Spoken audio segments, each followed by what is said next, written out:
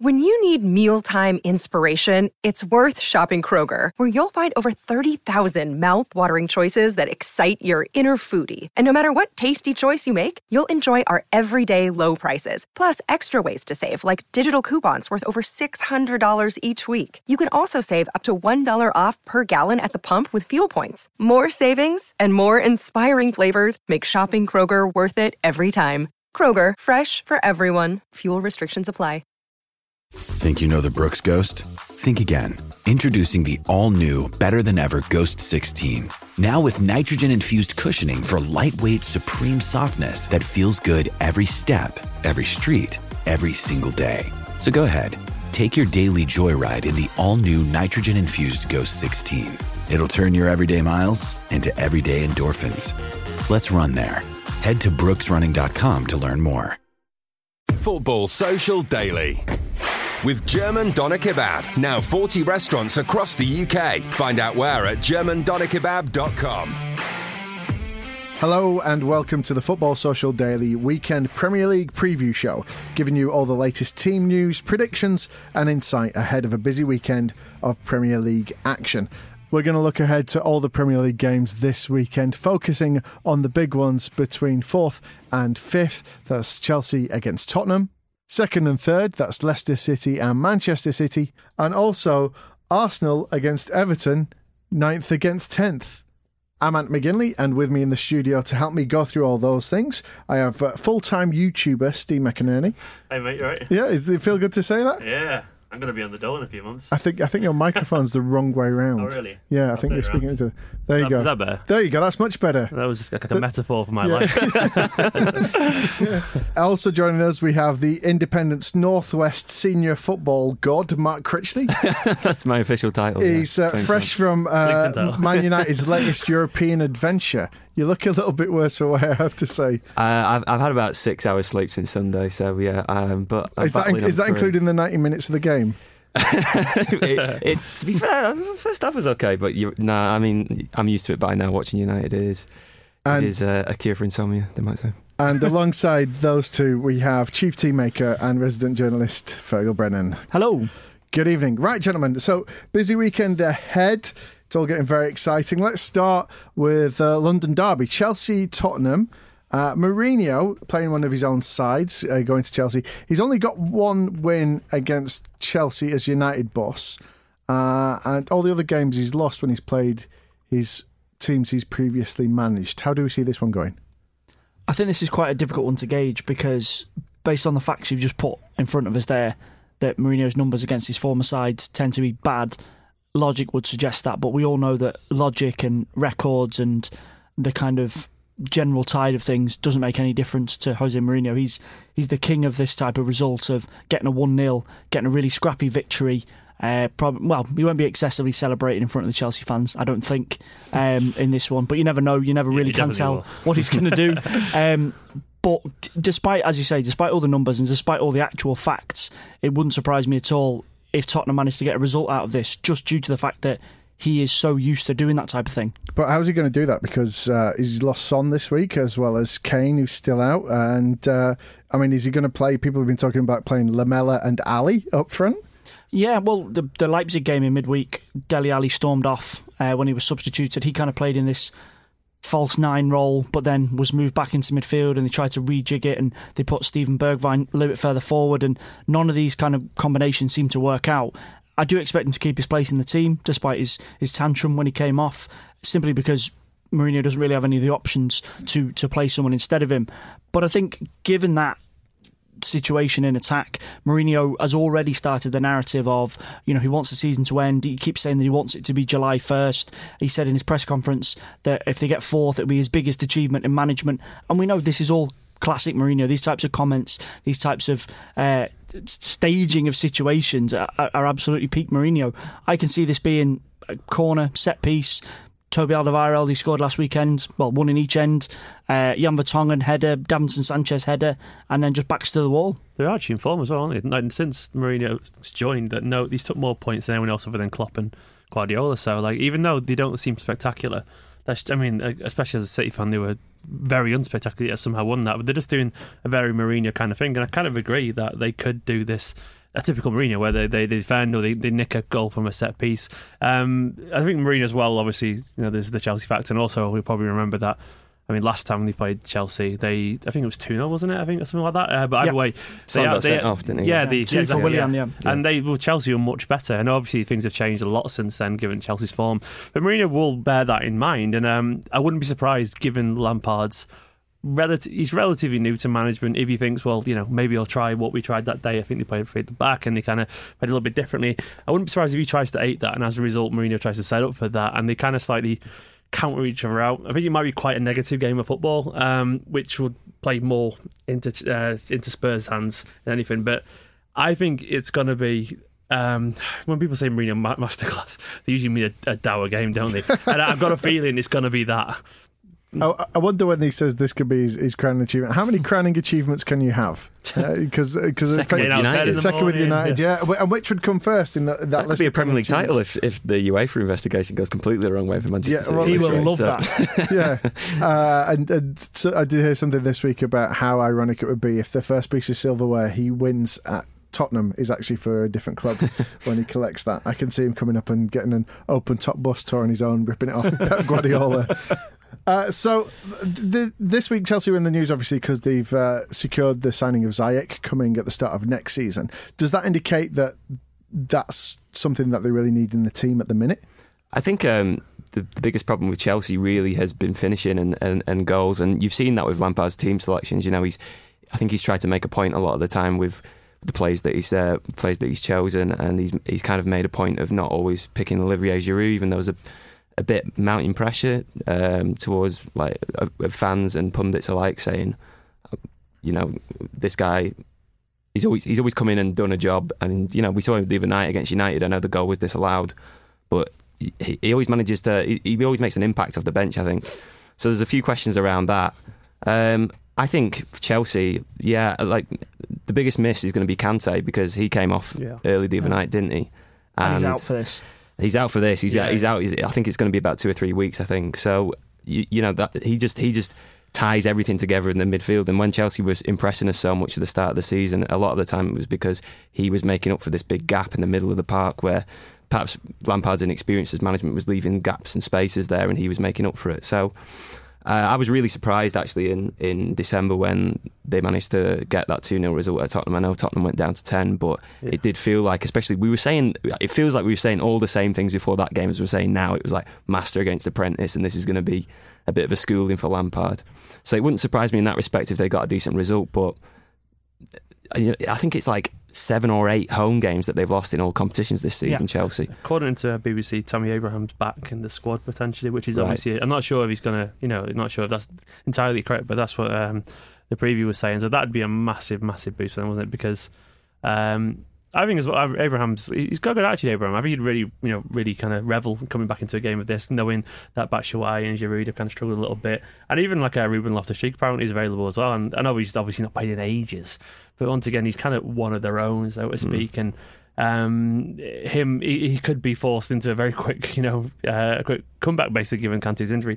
But I think Chelsea's situation is, I think it was kind of inevitable, wasn't it? Really, given this, thankfully, I don't think any of the fans have given Lampard any stick or anything like that. But I do agree that with Mark that Lampard has been making messages, clearly to the board, especially with the signing. You'll be really happy with Ziyech, but I think where they're at was kind of always going to happen. They're always going to drop off, especially given how young their squad is. They're not going to be. They're not going to have the experience to kind of see the season out in the form that they started it.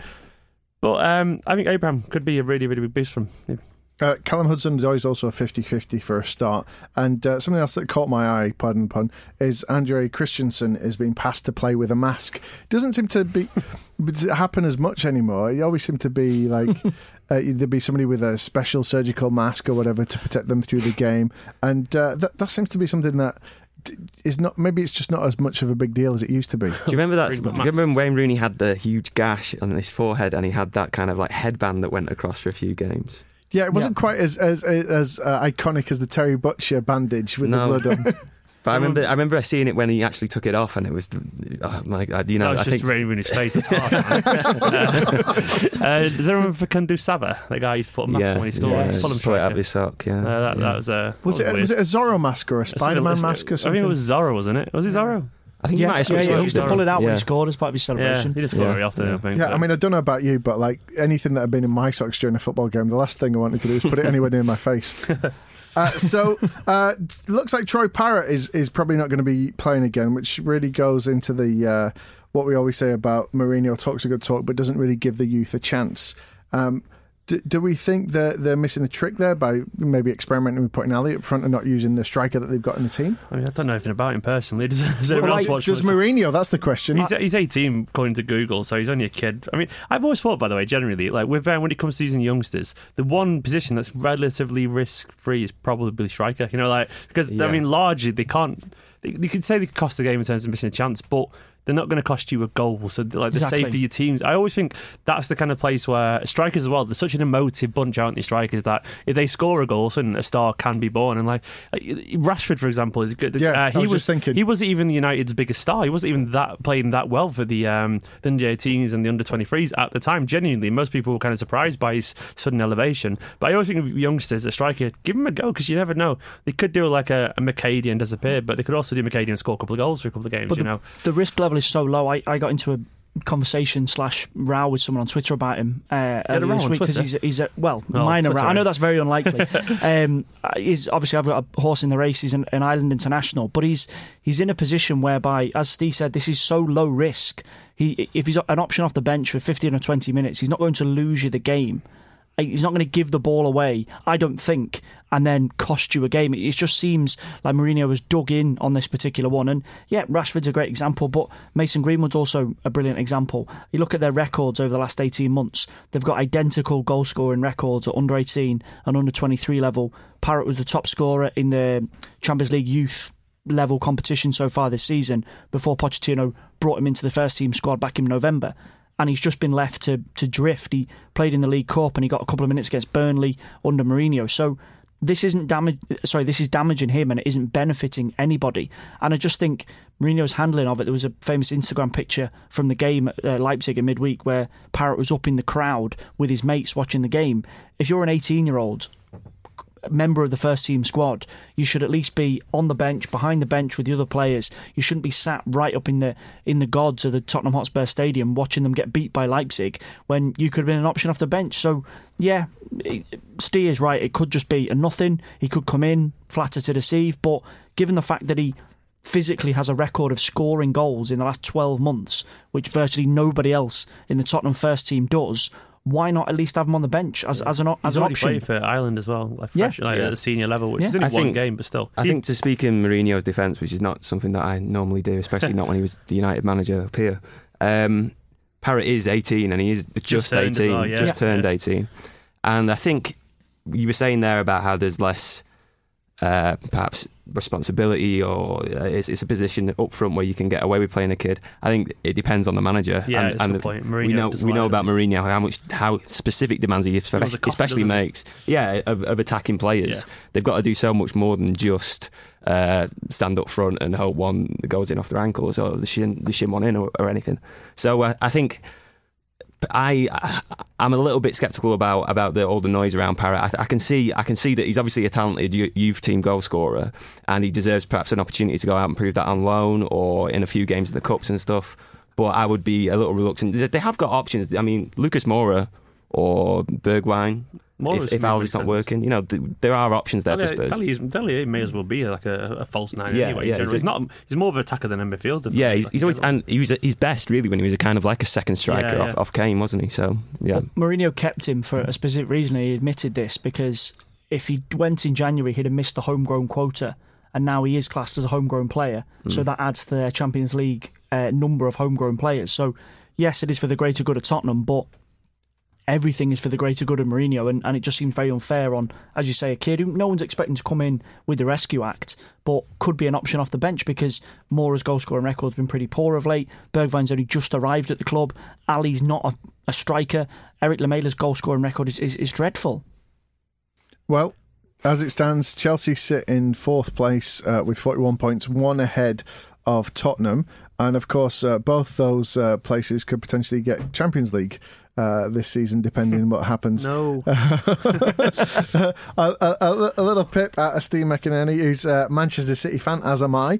So let's move on now to, well, before we do that, little prediction. What way do we think it's going to go very quickly? Chelsea-Tottenham. I've moved from narrow Tottenham win to draw 1-1.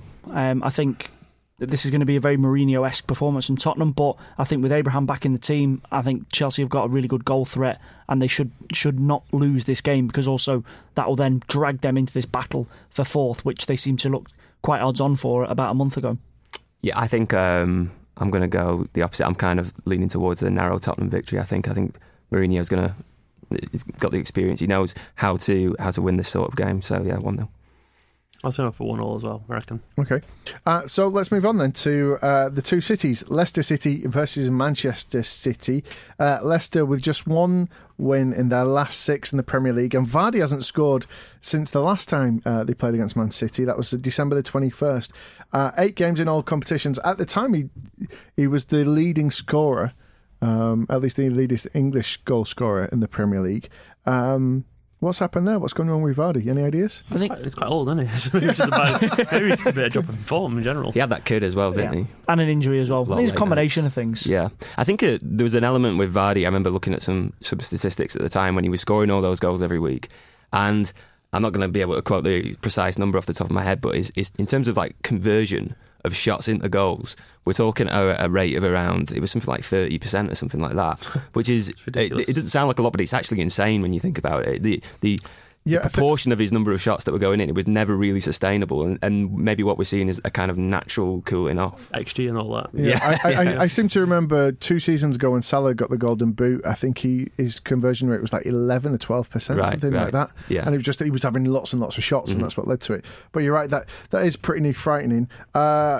Other teams' news from there: Hamza Chowdhury's out suspended, and Diddy's likely to miss out. They're still managing his return through a knee injury. Now, we saw City in action on Wednesday night against West Ham. That was the game that was rearranged because of the deluge of storms. Was that Kira? Yeah. Anybody listening in America or Canada, you would have looked at that and gone, yeah, whatever. I hate that storm. But I got stranded in Budapest. Really? Yeah, literally.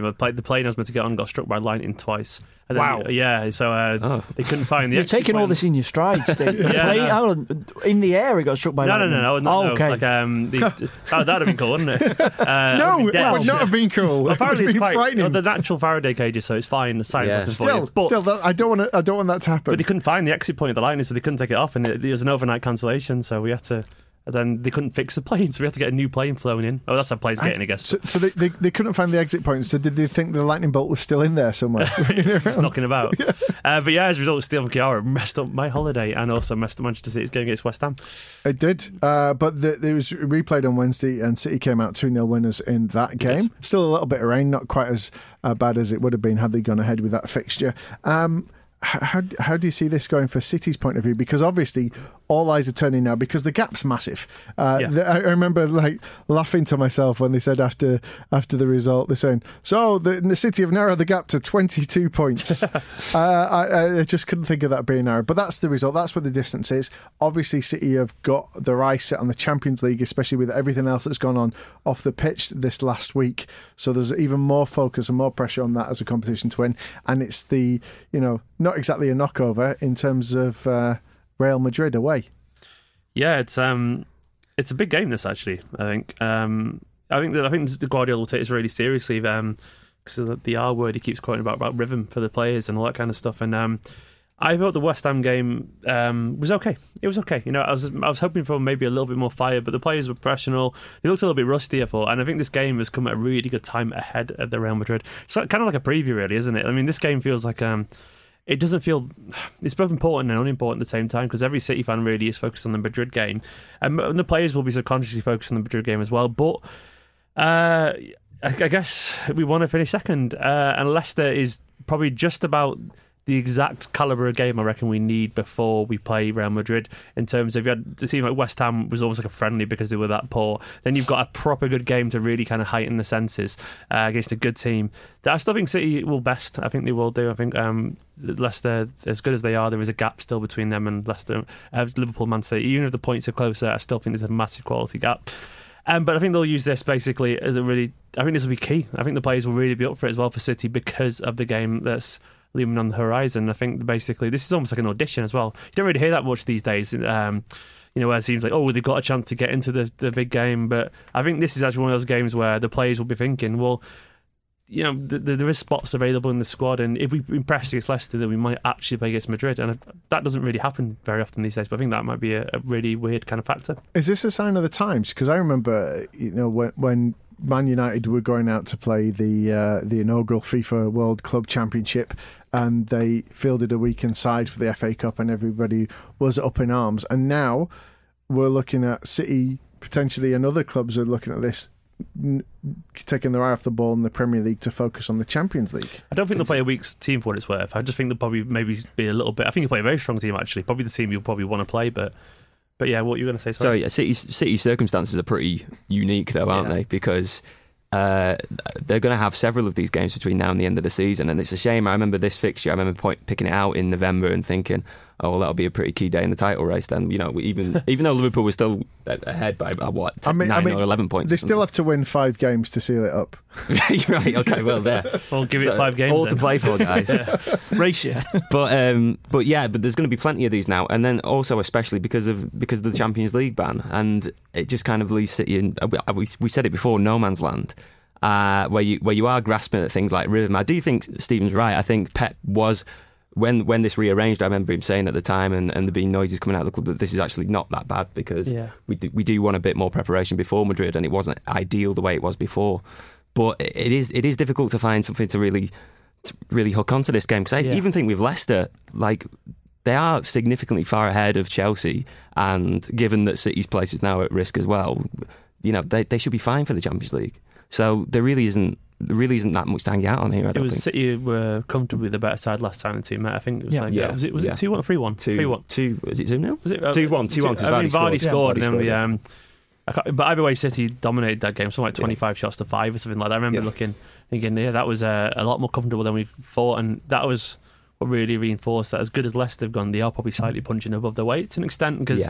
Really good team. I really rate Brendan Rodgers. I think he gets a lot of undeserved stick. But I think when it comes to, I think they've got like a weird kind of slight mental block, Leicester, because obviously they are where they are, but they probably subconsciously know they're not quite at the level Manchester City are. And then when they played City, they kind of reverted to. They went a bit more defensive than they usually are last time. They went a little bit more cautious, and it wasn't the kind of swashbuckling football you usually associate with Brendan Rodgers. And I think that kind of probably was a psychological thing. And I got a feeling that it'll probably be very similar again, that they'll look to try and keep people behind the ball, even though obviously they've got the home factor. I think it'll be very, very similar. Very similar. Fergal, there was a lot of chat about Raheem Sterling this week. He's missing the game through injury, but he's still managed to have a lot of the pre-game build-up chat about him. What's been going on there? This all centres around what I would go with diplomatically, an ill-advised interview that he did with a Spanish newspaper, Diario AS. Does he speak Spanish? I don't think so. No, he doesn't. I wouldn't want to second guess Mr. Sterling, but I'm going to say probably not. Essentially, we chatted about this on Friday's podcast, where we kind of said, maybe a little bit's been made out of this, that we're grasping at straws and looking for something that doesn't exist. And then the front page got released where he's got a Manchester City shirt on one shoulder and a Real Madrid shirt on the other. And I just think in the climate that Manchester City are in at the moment, given the UEFA ban, given the fact that that's going to go to an appeal, given the fact that Pep Guardiola has been quite forceful on City's position, that they are going to fight the ban, I just think this is very, very ill-advised. Obviously, ahead of a big European game, we were chatting before we started recording, you are going to speak to publications from other countries. It's natural in a press conference for questions to be asked, and potentially even like a little dangling one of, could you see yourself here or could you see yourself there? But the fact that this is actually a staged interview, I'm not saying Sterling to Real Madrid next summer, watch this space, but it just seems very poorly advised for Sterling to do it. I don't see what he gets from this other than negative coverage being thrown on him when he's not even 100% going to be fit to play against Madrid. He's genuinely always talked about how he love to play for Madrid. That's kind of one of those really badly kept secrets that he has. But now's not the time for this. Well, no, 100%. But I'm very disappointed. It's not even just the way it's happened; it's the things he said. Like I'm trying to find the exact quote, but it was one of those things where it was a quote where something like, "Oh, is the camera actually on? Or are you recording this?" So it was as playful as that, as if to say like, "Oh, I can't tell you what I really think." It's like, why would you do that to a Madrid publication the day before, only a few days after your agents come out and said, "Oh, no, he's focused on the future," and after the Champions League ban? To me, it's really obviously come and get me. I think it obviously is, and I don't understand. I don't blame a London lad for not feeling, overly connected to Manchester City. He obviously isn't a Manchester City fan or whatever, and he's never really seemed to be one that shies away from a move because he's only young and he's already moved from QPR as a kid. Was it QPR as a kid? QPR to Liverpool, then obviously a big move in early age to Man City, and for him, he probably always just wanted to play for Real Madrid, and I think he is doing it. I'm really disappointed by the timing though. I think there's. Whether he wants to play, Madrid has always been used as leverage by Sterling's camp, by Sterling and his people against City. And I think, Fergal, I agree from you saying this is not the right time to do it if you want to seem like the most loyal club player and a Manchester City legend. But it's the perfect time to do it if you want to put a bit of pressure on City and get a new contract, maybe. Oh yeah. Which we may see, and if that happens in a 6 months' time, people will be like, "Wow, Raheem Sterling, what a City legend! They got banned from the Champions League for 2 years, but he signed a new contract and given us 2 of his best years of his career here." So there's a lot at play, there's a lot at stake, and I think I agree, it's a transparent move by Sterling to go and do this now. Steve, I just wanted to ask quickly, if he is fit for the Champions League game against Real Madrid, and this intensifies or it doesn't die down, does he still start? He'll start. Pep will play him 100%. He always plays him. I don't think Pep will really pay much attention to that. Pep won't be here by the time that's an issue. So I think he'll just get on with it and just play him anyway. Well, we're going to take a break in a moment, but just your predictions from that, given all those. I would follow on from what Steve said. Leicester have been impressive, but they do still seem to have I don't want to say an inferiority complex because that's unfair on Leicester, but they do still have this little bit of a block when they play Liverpool or they play Man City where they can't quite seem to be their normal selves, and they're not in great form at the minute, luckily saved by the fact they've got quite a strong cushion in third place at the minute. So City 2-1 I'm going for. I'd like to see Vardy get back amongst the goals, but I think City will have enough. I think that it's City. I'm going for City 2-0. I think Leicester have been, like you say, they've been out of form basically since they dropped those points against Norwich back in December. It's gone off a cliff really, and they're kind of limping over the line. I still expect them to get Champions League, but I don't think they're the team that they were in the autumn. So City, for me. I'm going 3-1 Man City. I think be very similar. Early goal, Leicester, City eventually control it. Right, well, I'll put all those into the supercomputer and it says 2-0 Leicester. Right, so, we're going to take a slight break there, but we'll be back in a moment. We're going to talk about Arsenal, Everton and all the other games taking place in the Premier League this weekend, including what we're calling the smallest stadium derby. See if you can figure out who we're talking about, and we'll be back in a moment. Football Social Daily with German gourmet doner kebabs, made with our signature sauces.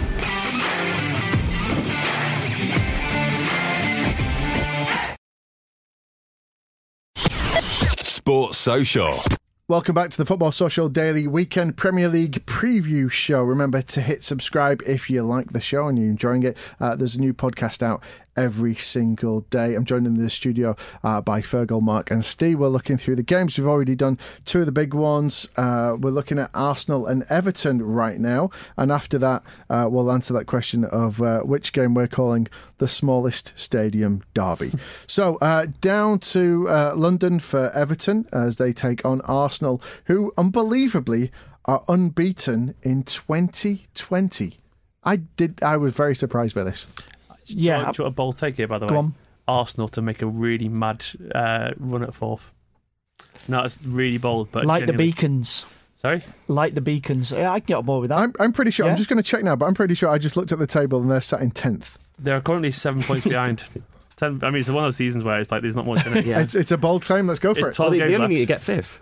I think they're going to win. Going to have it win about 9 out of 12, something like that. Okay. Wow. Which might not be enough, so They need, I don't know. they need to start winning more games. As you say, they're unbeaten, but there's a lot of draws that have been meshed into that. There's 4 draws they've had since the turn of the year. So if they were to make a run, I appreciate Steve saying they might get Champions League. Really. I thought it was 6 points, never mind. But to even get Europa League, they need to start turning these draws into wins. We chatted about it on Friday's podcast, and Arteta's kind of slow burner. I don't like to use the word revolution. I think it should be banned when any new manager comes into any football club. I think what it should be is a case of Arteta is a good manager, leave him alone and let him manage. And I think in terms of this game, this is a peak game that Arsenal need to win if they want to get Europa League or make Steve happy and get Champions League. I think Everton are an absolute textbook rival for a Europa League spot at the moment. It's a home game. Yes, obviously there's a long journey coming back from Greece after beating Olympiacos. Great result for them. But these things can't be an excuse, given where Arsenal want to be, again, and long term seeing where they want to get back to. Coming all that way can't be an excuse. They need to be professional on Sunday against Everton and get 3 points, and I'm confident that they are. Everton, I still don't think they're fully settled under Ancelotti, who's obviously improved them significantly from the Marco Silva disaster that was the last couple of weeks of him being there. But I still think, based on their results, that for me they still need a few goals to win a game. The Watford game a fortnight ago, Crystal Palace in their last game, they scored 3 in both games. The 2-2 draw against Newcastle, everything still feels a bit scrambled. They always feel like they'll concede a goal and then they'll have to score 2 or 3 to get through, and everything still seems a little bit of a mess. And against Arsenal, you would think, who are better than those 3 sides, they won't be given the amount of chances to get 2 goals or get 3 goals. So that's probably going to be maybe Everton's fall down in the next month, because Arsenal have shown a bit more consistency than them. But in saying that, it wouldn't be Arsenal if they didn't shoot themselves in the foot at some stage. I think with Everton, I've been pretty impressed with what Ancelotti's done since he's come in. I think that game against Liverpool in the FA Cup against the kids, that kind of distorted a lot of the narrative around it. But I think also at the same time, when you look at it, they have played a lot of teams that are struggling at the wrong end of the table. I think it's like 7 of the last 8 are all bottom half, and then the next lot is all the top half. We've lost 1 and 11, by the way, which is pretty good as well. Yeah, well, exactly. So, but how much of that is kind of factored? How we factor in the schedule and all that? So I think the jury's still out in a lot of ways, and this it's a bit of a litmus test for them. This, because if they can go to the Emirates and get a decent result, then you start to become a little bit more convinced that the tables have turned there, and Ancelotti's, perhaps even pushing for, like, if we're putting Arsenal in the Champions League race, then we can't really rule out Everton at this stage. I feel like an idiot now. They won't make it, but like I think they'll surprise people. Believe, come on. No, they're So only, much conviction. Should we say anything with enough conviction? People will go for it. But like in general, Arsenal, I'm just really impressed with them, obviously because I'm paying attention because of the Arteta link with Man City. But I mean, they're the only team unbeaten with Liverpool in 2020. They're on a season's best run according to the stats in front of me, like with the 1-2 and drawn 4, which is not that impressive. But to bear in mind the shambles they were before, they started to defend better now. They're keeping clean sheets. They've got like a breakout star in the young winger lad. What's he got? Saka. Yeah, he's got like the most assists for an Arsenal now. He's got the most assists, like 8, I think. They're just basically creating chances. They are scoring goals. They look happy. They're playing good football, and they're not losing games, which is always good. And as soon as it starts to They're starting to stop conceding goals. They're starting to keep clean sheets. I think this will be, if they keep this one, it'll be the 3rd clean sheet in a row. I just like this Arsenal team. I think they're going to get better and better. And I think they're going to win this game, despite what Ancelotti's done there. I think this is a very encouraging Arsenal team with a lot of youngsters as well, which is really good to see. But on paper, you'd be looking at it because, as well as Arteta's done, this is still only his 2nd month as a manager, really. Yep. And Ancelotti is one of the most revered managers in world football. So from that point of view, you would maybe want to be given the edge slightly towards Ancelotti. I mean, you lot are a lot more technically gifted when it comes to tactics and analysing that than I am. So what is it that Ancelotti's done at Everton that's made the difference there to their results? Because they were, as you said, going off a cliff, and they've turned it around. And it could do me wonders, because at this rate, if they do get back up to 6th, my prediction for the table that I made at the start of the season is going to be almost perfect.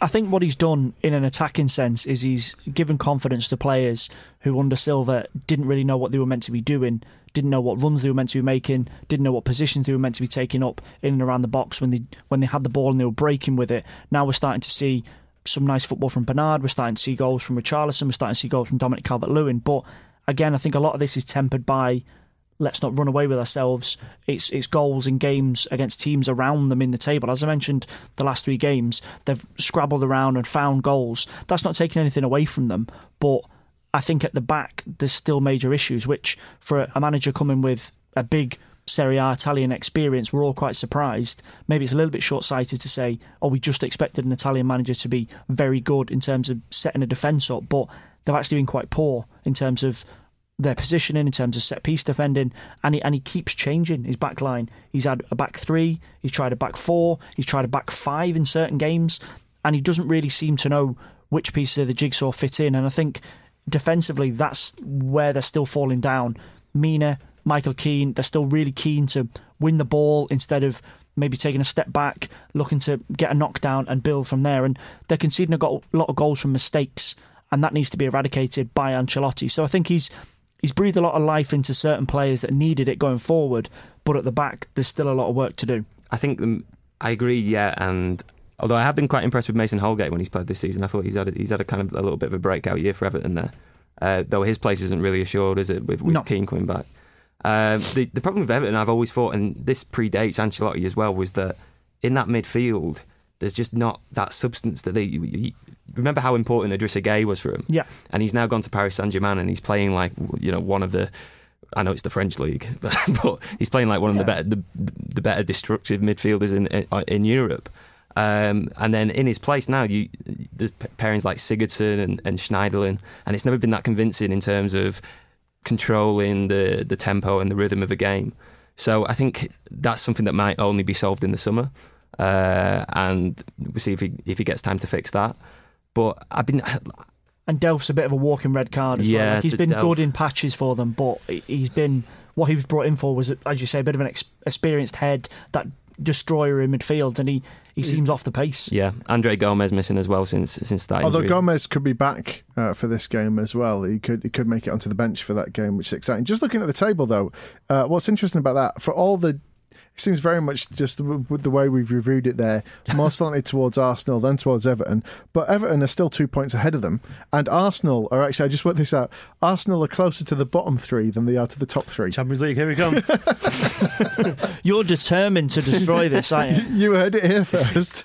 So the takeaway from this podcast is Arsenal are either going to be top 4 or bottom 3. Is that what we're going for? Pretty much. There we go. Yeah, podcast of extremes. Other things we could see is Ozil could be back after childbirth, and Ozil gave birth. Wow. Yeah, there we go. Maybe everyone's giving him too much of a hard time. He's been carrying a baby for 9 months. And I think he's been carrying one for a lot longer. And Theo Walcott is coming back to his hold at home as well. So, all that considered, what are we saying for this game?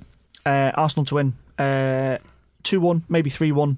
As I say, Everton can't seem to keep a clean sheet, particularly away from home. And I think Arsenal's forward players are starting to click back into gear. And I think the Europa League fighting sides, Arsenal have got the best attackers. Lacazette and Aubameyang are better than what Everton have got. They're better than other sides that are in there. Sheffield United, I would personally say, better than what United have got. And this, if Arsenal are going to get in the Europa League, they need to win this game, and they need to start turning 1 point into 3 points. So yeah, 3-1 Arsenal. I reckon this is a nailed-on draw. Just not even just because of how many games Arteta's drawn already at Arsenal, but the two pretty evenly matched sides. I think two teams going through periods of transition. We still don't really know what to make of them, and I wouldn't be surprised if it's 1-1. I think Arsenal will win this 2-0. I think they'll win it. I just think they'll. Everton can see goals away. Arsenal started to score goals, started to keep clean sheets. I guess I'm very pro Arsenal today. I don't know what's happened, but I think they're going to win it. It's refreshing to see them enjoying it. Okay, all those predictions stats into the supercomputer. It says 4-0 Everton. Right.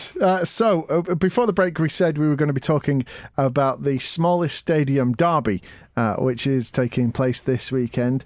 And did you figure it out? Well, obviously you did, because you knew what it was. You're here. That's Burnley-Bournemouth. Bournemouth at the bottom of the table in terms of attendance with how many? 11,329. That's tiny, isn't it? if you're lucky enough to get a seat there, that's what I was going to say. And Burnley, massive by comparison, almost twice the size, but still second from bottom in the Premier League. Yeah, 21,944. So dwarfing the vitality, but in comparison to the rest of the Premier League, still pretty diddy. You can tell that's a small man syndrome there, isn't it? That they've put the 44 on the end of it. So Burnley, Bournemouth. Now, interesting seasons for both of these clubs because towards the end of last year, Burnley seemed to be on the way down. They were in terrible form. They've gone right back up to mid-table, and Bournemouth have kind of bounced down and started to come back up as well, but they're still in danger. Where do we see this going, Mark? I think that, these are two sides that have picked up a few wins of late and kind of got a little bit of form. I remember coming on this podcast a few weeks ago and we were all saying that Bournemouth were down, basically, but the fact of the matter is that apart from really Norwich at that end of the table, it's so compacted that like a couple of wins just moves you right up the table and gets you clear. So, and then Burnley. I mean, if we're talking about Arsenal going for the Champions League, they're on level on points with Arsenal. So anything's possible at the minute. I think, given that Burnley are at home, I seem to remember them beating Bournemouth 4-0 at Turf Moor last year. I reckon a Burnley win for this one. I'm just looking at the next fixture we got up, and I can't remember a weekend we've had where so many teams have been playing the team next to them because Crystal Palace, who are currently in 14th, taking on Newcastle in 13th. Of course, we started the show today with Man City against Leicester, that's second against third. Then you got Chelsea and Tottenham 4th and 5th. And then we've also just done Everton-Arsenal, which was 9th and 10th. So here we go, down to... is that me? Is that really odd? That's, I mean... The quirk of the... Only someone with your inquisitive mind would have found that, Ant, I think. With no disrespect to Newcastle or Crystal Palace fans, I wouldn't expect this to be as exciting as those other three games that you've mentioned. These two are just kind of limping along now, I think, until the end of the season. We've chatted before about the 40-point mark being safe. I think, given the way the season's going this season, of course it's this season, probably 37, 38 is likely to be enough to stay up. Yeah. Palace just need a few wins. They're on 30 as it stands. Newcastle on 31. Palace's form has nosedived massively. No win in 8 in the Premier League. And I think there's only so long you can survive doing what they're doing, which is very, very, very organised. Try and get the ball to Zaha. He might create something. And then the likes of Jordan Ayew getting 5 goals a season or Benteke getting 1 goal a season, something like that. And it's starting to hit home for them now. Luckily, I think they've got enough points in the bank already to be safe, but they are dropping. And I think if sides around them were to get a little bit of energy into them and start to move on, then they could get sucked into it. I think as it stands, they're okay. There's no need to be panic stations just yet, but that's more based on the fact that other teams have been pretty poor. This is the 2 lowest scoring teams in the Premier League, so this is going to be a classic, isn't it, really? I think both teams are very similar as well. It says, as you said, it's like get the ball to Zaha, this is get the ball to St Maxime and see what happens. And I'm expecting this to be a pretty poor game, to be honest. Yeah, Newcastle level on goal difference with the likes of Southampton, Aston Villa and Watford, all with minus 16. The second worst goal difference in the Premier League at the moment, obviously the worst being a minus 24 for Norwich. Let's move on then. You said about 40 being the magic figure for staying up. Sheffield United just need 1 more point to guarantee that they will be staying up. But their eyes will be on grander prizes. Again, sorry, Steve, with the possibility of Champions League going to 5th. Everyone's going for it. I mean, that would just be absolutely fantastic. And Brighton as well, they've had a few wobbles. They're currently sitting on 27 points. Can we see Brighton travelling to Sheffield United and getting anything seriously? No, I think obviously Wilder's maintaining this kind of demeanour of 40 points, stay up, 40, and no one really believes him. He's almost laughing to himself while he's saying it at the minute.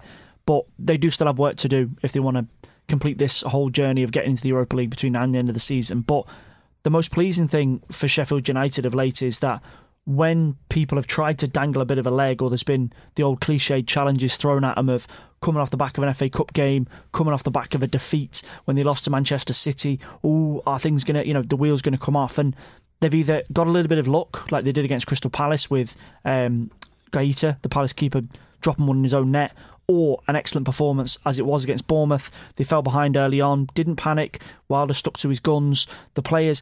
One of the main things about Sheffield United is because they're so tuned into what Wilder wants from them, they don't start just knocking the ball long or panicking or giving away silly fouls or giving away possession.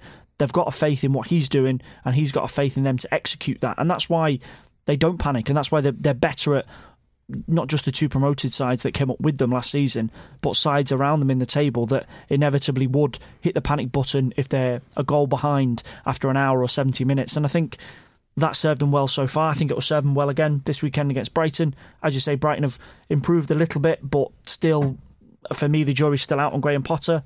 I get that he's a tactical improvement on Chris Hughton, but the output is not a massive amount of difference. But Sheffield United, for me, will win this and keep themselves right in Europa League and guarantee themselves the 40 points. And possibly, again, sorry Steve, Champions League as well. So as it stands, Sheffield United in 6th with 39 points, Brighton down in 15th actually with 27 points. Let's take a look ahead to Sunday and look at Manchester United against Watford. Didn't go very well last time these two teams met for the United fans, did it? It didn't. And in Bruges last night, where Solskjaer was asked about that, and he said that that was one of the lowest points of his season, I think. He felt they deserved to win that day. But I think that was a typical typical example of where United are going wrong this season, really, where there's just so inconsistent. They get that result the other night at Stamford Bridge, and it's all encouraging. And then a performance against Bruges last night in the Europa League, where if it's not for just the opposition, for a Bruges player throwing it, making a mistake on a throw-in, basically, then they're not going to get that result, and they lose, and suddenly their involvement in the Europa League looks dodgy. So I think for Sunday, Watford, I really wouldn't be surprised if this was a 1-0 win for Watford, to be honest, because we've seen how Nigel Pearson's improved them.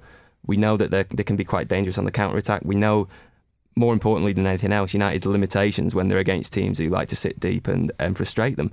So, to be honest, I'm almost tempted to predict that, Watford will win. Are you saying that Pearson is a better, more experienced manager than Solskjaer? He's a more experienced manager. He is a more experienced manager. Well, I mean, you're digging there. There is a thing about Solskjaer where we kind of almost sometimes give him the benefit of the doubt. I know that sounds crazy given how much criticism he gets, but he has been a manager for like more than a decade. And he's actually been a manager in this division before and got relegated from it. And this seems to be forgotten when we talk about his inexperience or, et cetera, et cetera. I think, there's an argument. I don't know if I'd make it, but some of my colleagues certainly make it, where they'd say that is Solskjaer the least talented manager in the division? Like, is there any team that would employ him if he was on the market? Yeah, that's a good point. I think it's a fair question. So like I'm saying, this is all the reason why I don't think that he's displayed that kind of tactical intelligence or flexibility to beat these teams when they are just satisfied with sitting back and frustrating United, and that's why I think that Watford could get a result. By the way, Liverpool have exactly double the amount of points as Manchester United. Wow, that must stink. 76 to 38. That's crazy. I was just going to ask Mark a quick question. Yeah. Good stat that I dug out this morning. Odion Ighalo scored on his first league start for Watford against Brentford back in 2014. He hasn't started a game for United yet. Yeah. If there was ever a time for cometh the man, cometh the Ighalo, do you see him starting? Like, obviously, there might be a few players rested after the Bruges game. Do you think he could start? I think I would be surprised. I think it's going to still be a little bit too soon. I actually thought before the Bruges game that would be a good time for him to start, but the fact that he only was given, I think it was about half an hour in the end, I still think that he's not quite up to the fitness levels that's required for 90 minutes or even like 60 minutes, to be honest. So it wouldn't surprise me if Martial was retained and or maybe Dan James or someone like that was starting up front. And Ighalo, I imagine he'll get another half hour. Yeah. Never mind fitness. I don't think he's been there long enough to meet the rest of the team yet, has he? Because he has been training on his own. And he was quarantined in the Taekwondo gym or whatever, So we'll move on from a team that did rather well against Manchester United earlier in the season to two teams that have beaten Manchester City this season. They play on Sunday. That's Wolves hosting Norwich. Now, Norwich cut adrift at the bottom of the table. Wolves showing moments of greatness this season after a slow start. Can we see this going any other way? Not really, no. But it does kind of make a very good point about the table that Wolves are only like 5 points off the Champions League and they've only won 1 in 9, recently. So Wolves aren't in great form, but obviously that they only battered Espanyol and Europa League. So that's going to be a really nice kind of boon for them. Obviously, they're at home as well. And to be honest, maybe beating Man City is one of the worst things Norwich could have done, because they've only won 2 games since then. The goals have all really dried up. Timo Pukki doesn't seem to score anymore. And it seems a little bit hopeless for a pretty likeable team. You've even got rumours of Todd Cantwell, being linked away now to Liverpool and things like that. You can't really see past a Wolves victory. Never scored a blinder the other day. I'm sure Traore would love to play against Norwich's unconfident defence at the moment. This just has comfortable Wolves victory written all over it. That's why it's going to be 3-0 Norwich probably. No, but it can't really add much more than, I think, Wolves. This is perfect time to play Norwich for Wolves. Just to put a bit of scale on it for people that aren't Norwich fans, for Norwich to get out of the relegation zone, it would be the equivalent of City overtaking Liverpool as it stands point-wise. They would need 23 points to get themselves above that magic 40 number. And that's pretty much what City need at the minute to overtake Liverpool. You'll get to 40 this season. Probably seems like a lower. No, I don't think it. 37, 38. I think people who are better at maths than me have predicted that. I'm not pulling that out myself. It just seems that there's been a lack of wins. You look at the numbers here for Norwich, Watford, and West Ham in the bottom 3, 14, 12, and 16 games respectively. They've lost. That only means one direction. They've not managed to win the odd game here and there or draw the odd game. They're just getting battered. Yeah, the lowest points ever to stay up in the Premier League was back in 2004-2005 season. 34 points would have been enough to stay up that season. Wow. But they're still 16 points. That's almost double the points that they've got now. Shows you how grim that situation is for them.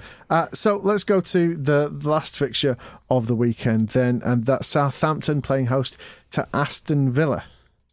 Yeah, this is an interesting one because Southampton were on a bit of a curve in the last few weeks, but they've then gone and dropped off, which is disappointing because Hasenhüttl kind of looked to have injected a bit of confidence in them. They seem to be moving in the right direction. He was getting goals out of not just Ings, he was getting goals from Shane Long. Nathan Redmond was clicking back into form.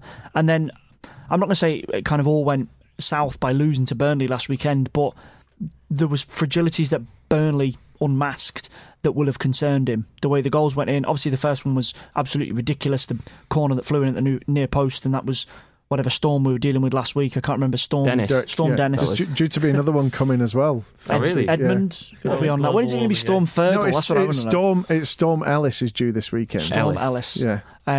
Let's hope it doesn't affect Southampton again. So what they do is they go alphabetically and then they switch from male to female names. Do they? So Ellis is a woman's name. I thought it was neutral. Ellis is a bloke's name. Yeah. Well, I know a comedian called Haley whose surname's Ellis. I know a friend called Ellis. She's a bloke. So, Ellis is definitely a bloke. This is like name top trump. Yes, if you thought you were tuned into the weekend Premier preview, you've actually hit the wrong button and found the meteorological office. According to Google, it's definitely a boy's name. There you go. Okay. Thing is, we could all just be making that up. We could pass it over to me, and my mum's called Ellis. Yeah, beat that. Was Dennis actually Denise? Dennis Ellis. Denise, and that's where we got it wrong. We were wrong. Football, Southampton, Aston Villa, Storms, etc. I just think the kind of little run they went on in the last few weeks has died off a bit. Two poor results for them. But then Villa, again, this is why I think Villa are going to go down personally, is that they still try to go toe-to-toe with teams too much.